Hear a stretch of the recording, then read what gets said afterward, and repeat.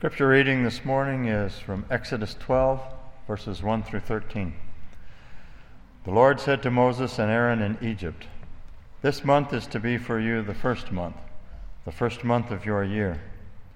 Tell the whole community of Israel that on the 10th day of this month, each man is to take a lamb for his family, one for each household. If any household is too small for a whole lamb, they must share one with their nearest neighbor, having taken into account the number of people there are. You are to determine the amount of lamb needed in accordance with what each person will eat. The animals you choose must be year-old males without defect, and you may take them from the sheep or the goats. Take care of them until the 14th day of the month, when all the members of the community of Israel must slaughter them at twilight. Then they are to take some of the blood and put it on the sides and tops of the doorframes of the houses where they eat the lambs. That same night they are to eat the meat roasted over the fire, along with bitter herbs, and bread made without yeast. Do not eat the meat raw or boiled in water, but roast it over a fire, with the head, legs, and internal organs. Do not leave any of it till morning. If some is left till morning, you must burn it. This is how you are to eat it: with your cloak tucked into your belt, your sandals on your feet, and your staff in your hand. Eat it in haste. It is the Lord's Passover. On that same night I will pass through Egypt and strike down every firstborn of both people and animals. And I will bring judgment on all the gods of Egypt. I am the Lord. The blood will be a sign for you on the houses where you are, and when I see the blood I will pass over you. No destructive plague will touch you when I strike Egypt." This is God's word. You may be seated.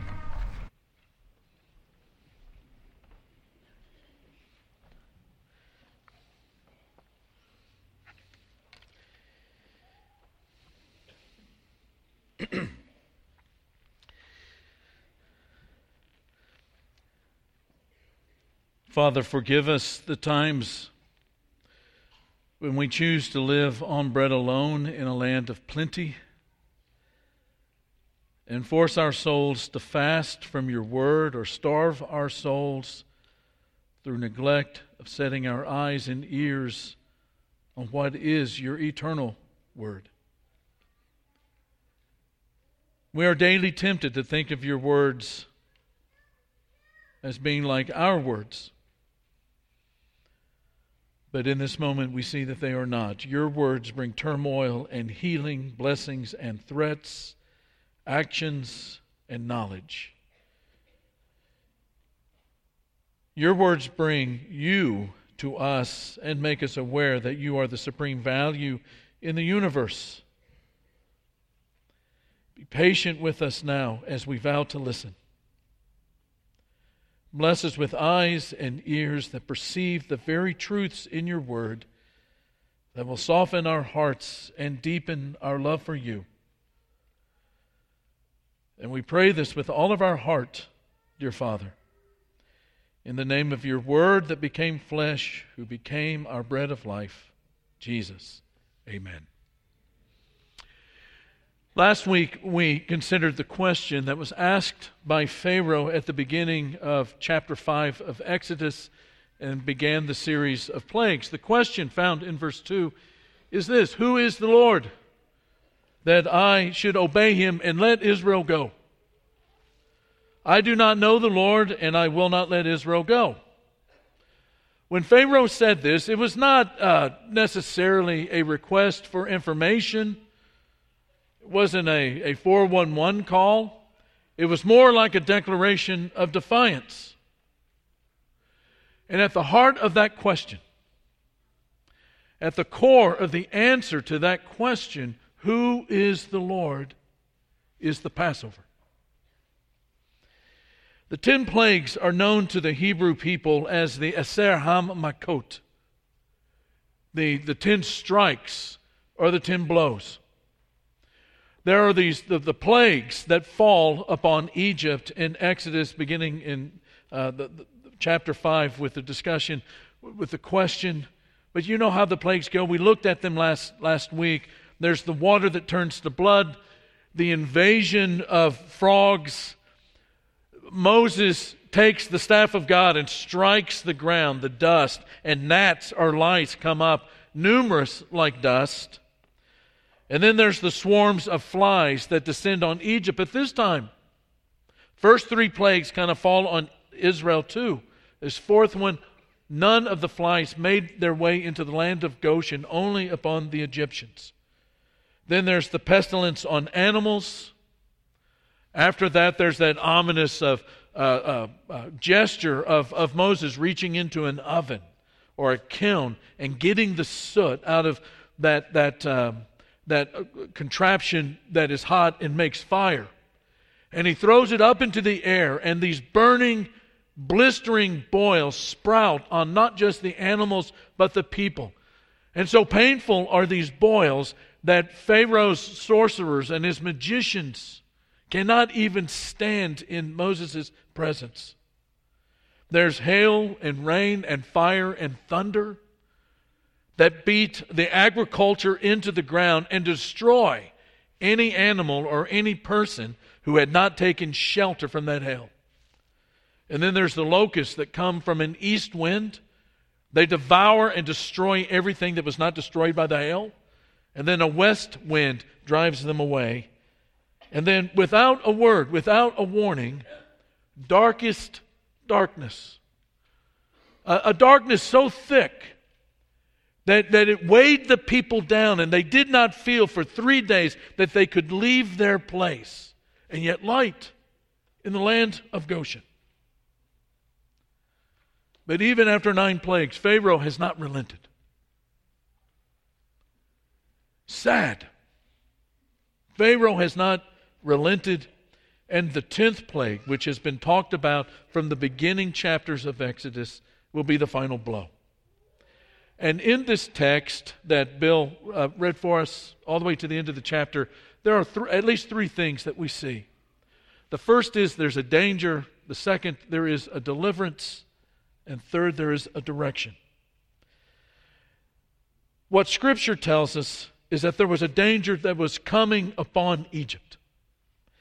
In verse 13, God says, the blood will be a sign for you on the house where you are. And when I see the blood, I will pass over you. No destructive plague will touch you when I strike Egypt. A lot of debate as to what was the nature, what was that destructive plague. We read a little bit further and we discover that the destructive plague is not a what, but a who. We drop down to verse 23. When the Lord goes through the land to strike down the Egyptians, he will see the blood on the tops and the sides of the doorframe, and he will pass over that doorway, and he will not permit the destroyer to enter your house and strike you down. There is a much more literal translation that was produced by Everett Fox some years ago that reads it this way: Yahweh will proceed to deal blows to Egypt. And when he sees on the lintel and on the 2 posts, Yahweh will pass over the entrance and will not give the bringer of ruin leave to come into your houses to deal the blow. Just who the destroyer, the dealer of ruin is not made evident in this text. There is another book in the Old Testament, Psalm 78. In those verses in the 40s, there's a lot of the plagues that are being mentioned, and there is this plague or this band of destroying angels that is described. Some believe that this is a connection to the death of the firstborn. It is a band of destroying angels. But that same word to describe the destroyer in Exodus chapter 12, verse 23, also the same word that is used in 2 Samuel chapter 24, when David, at the end of his life, feeling a little arrogant, maybe a little prideful, counts all of his mighty men, and it angers the Lord. And the same Hebrew word used to describe that destroyer in Exodus chapter 12 is the same word that is used in 2 Samuel 24 to describe the angel that stretches his hand out over the sons of Israel and 70,000 citizens die, drop to the ground just like that. It is a force to be reckoned with. And God calls it a judgment. The death of the firstborn is defined by God in verse 12 as a judgment. On that night, that same night, I will pass through Egypt and strike down every firstborn of both people and animals. I will bring judgment on all the gods of Egypt. And then he says it again. I am the Lord. These judgments that are found throughout God's Word are hard and difficult and tough. For a world of evil, God's judgments are hard stops to that evil. And they portend an even harder and eternal stop of evil in the future. But these judgments are signs that there is one in the universe who sees the injustice and sees the oppression and sees the evil, and he will make a difference. And so God speaks of one night. There is going to be a geographically limited but comprehensive judgment that will come down upon everyone that has been living in Egypt. Now, as we said last week in the beginning of this message, the first 3 of the 10 plagues fall on Israel too. 4th plague, there's a separation made between the plague and the people living in the land of Goshen. But this one will be different. At midnight, Yahweh struck down all the firstborn in Egypt. Verse 29 tells us that it was the firstborn of Pharaoh all the way to the prisoner in the jail at the lowest level of cells, his firstborn too. But the sons of Israel fall also under this judgment for the same reason that Moses was held accountable at the end of chapter 4 for the murder of the Egyptian 40 years prior. This moment of judgment, it is judgment egalitarianism. It will be equal on Egypt and Israel. Israel will not be able to stand before God on their own either. A poem. Powerful lines, a powerful poetic line from a hymn written in the 19th century. We don't sing it. It's called Eternal Light, Eternal Light. Thomas Binney writes in one of the stanzas, how shall I, whose native sphere is dark, whose mind is dim, before the ineffable appear, and on my naked spirit bear the uncreated beam. How does any human stand before God? Well, there was a deliverance that was offered. The only way to face the destroyer, the bringer of ruin, on that night was by the blood of a lamb. The lamb got the blow. The lamb got the strike so that the son did not have to. Moses and Aaron tell the sons of Israel to take a say, a lamb or a kid, a young goat. Hebrew, a say could mean both. To take that say, one per household. Slaughter it twilight. Take some hyssop and make a brush out of it. Dip it into the basin where the blood has been drained and put it on the sides of your door frames. Put it on your lintel. And the destroyer will step over your house. He will pass over your home. There's something astonishingly powerful about the blood of the Lamb. In verses 8 through 10, while the destroyer, the bringer of ruin, is making his way through Egypt, there's a feast going on in the homes where the blood of the Lamb has been put on the doors. In verse 13, when the destroyer sees that blood, that bringer of ruin sees the blood, he will pass over or step over that home and not, as God says, even touch it. And then in verses 22 through 23, it's the blood of the Lamb on the door that is key to life. But not in the homes of those that did not have the blood. At the end of Exodus 12, Pharaoh and all of his officials and all the Egyptians got up during the night, and there was loud wailing in Egypt, for there was not a house without someone dead. It's an unforgettable night.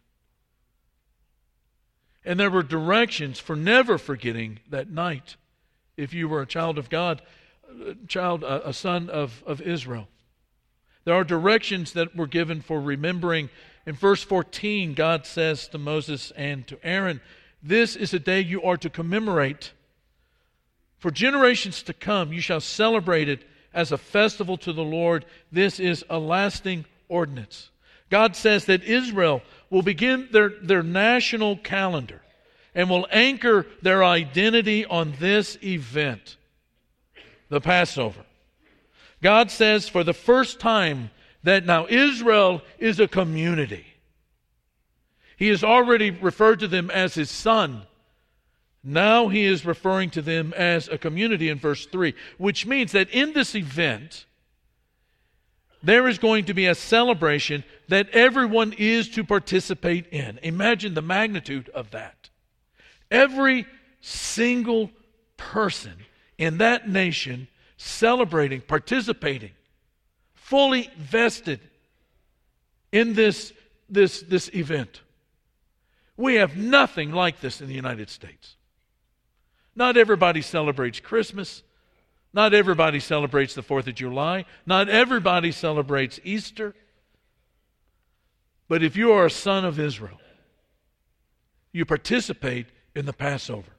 Everyone celebrates. Verse 47, the whole community of Israel must celebrate it, to remember what it is that God did on their behalf to bring them out of slavery and to fulfill the promise of bringing them to a land. In verse 3, tell the whole community of Israel that on the 10th day of this month, each man is to take a lamb for his family and one for each household. I mean, you participate in this regardless of how much money you have in the bank. It doesn't matter if you're poor. If you're poor, you can't afford it, then you combine the households. The point is, everyone is to participate in this meal.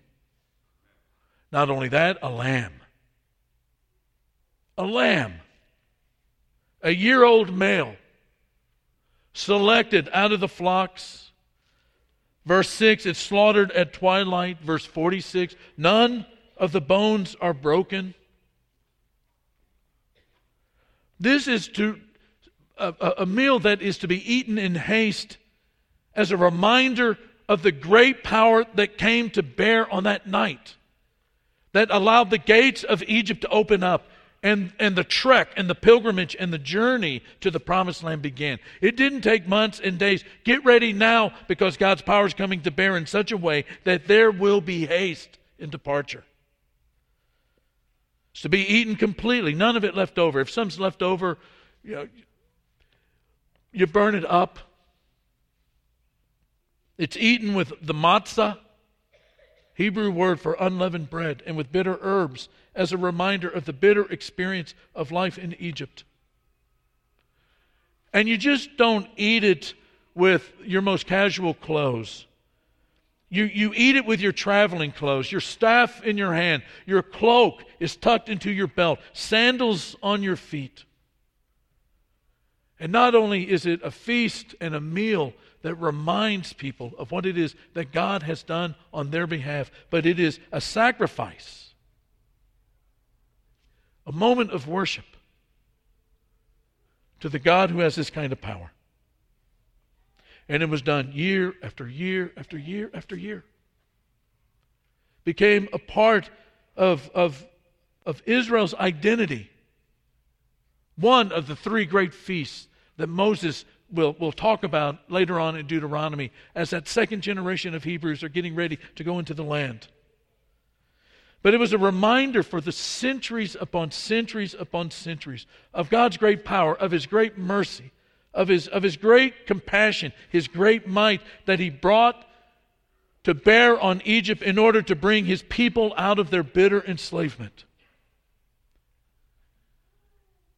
But it didn't take them out of their worst enslavement. One day there is this crazy-looking, long-haired prophet who wears camel clothes, has a sort of this West Coast diet of locusts and honey. Standing out on the streets, and he sees the Messiah walking by. Elbows his disciples, and he says, "Behold, the Lamb of God who takes away the sins of the world." And not too many Passovers down the road, this Messiah, Jesus, with his disciples, he's coming to his cross. The cross is nigh in his life. He'll eat the Passover for the last time with his disciples. And, like every Passover they had ever experienced, a presider would stand up. He stands, and he takes one of the 4 cups of wine. We don't know which one. He says, "This wine represents my blood, shed for the forgiveness of sins." And then they take that matzah,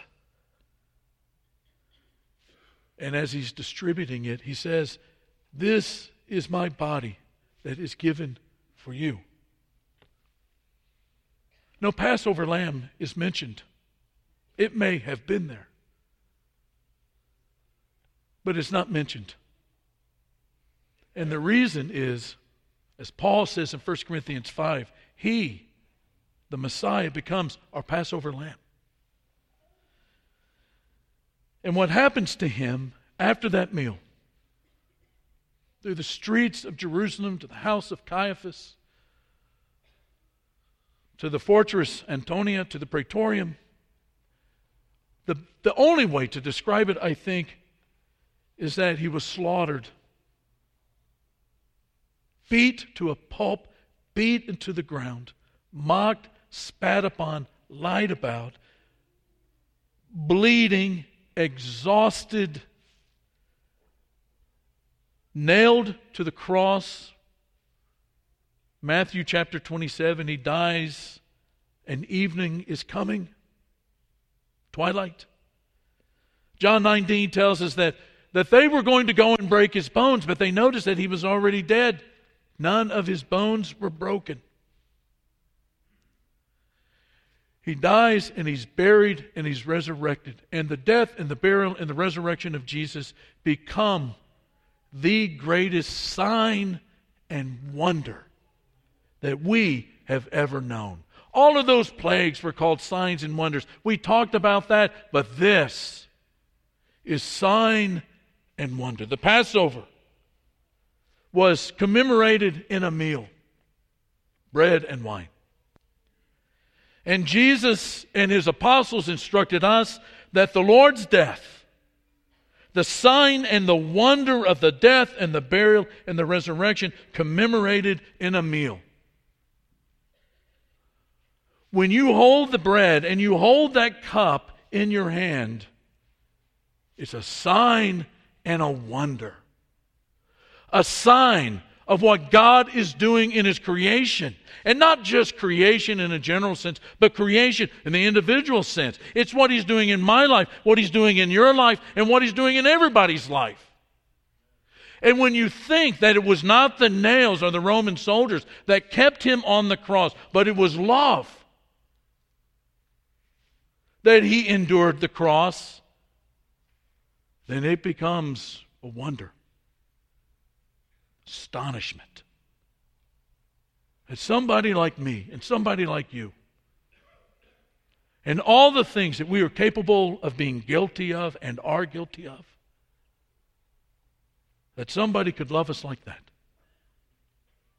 in order for us to have this life that is able to come out under judgment and not take the blow in judgment, because the Lamb of God took the blow. 40 years ago, one of the commentators that I'm reading on Exodus was in the United States from his native Scotland. And he was asked, as an Old Testament scholar, what is the connection? Can you please tell us the relationship between the Old Testament and the New Testament? And Alec Motyer kind of him and hawed around for a little bit, they say. But then he said this. He said, why don't you try to imagine if you were a son of Israel coming out of Egypt on that day, what you would say? And Motyer said it would probably, their witness to that event would sound something like this.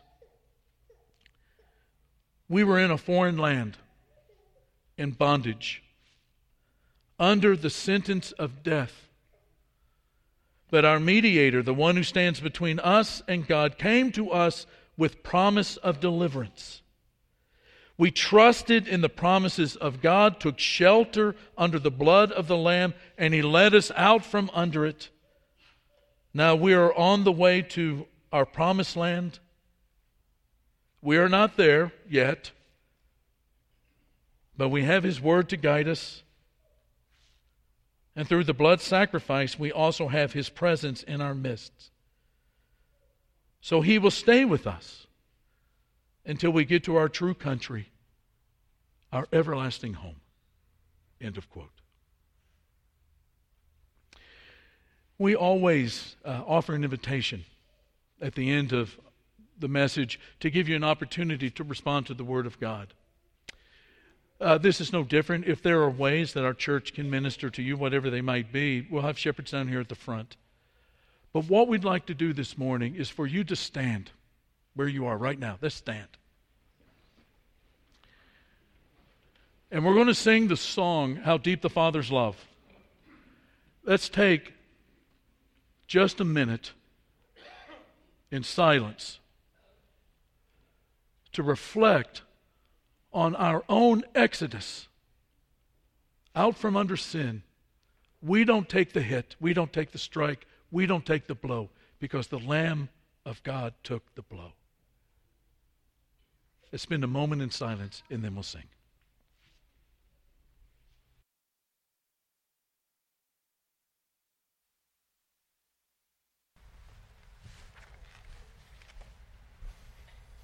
How deep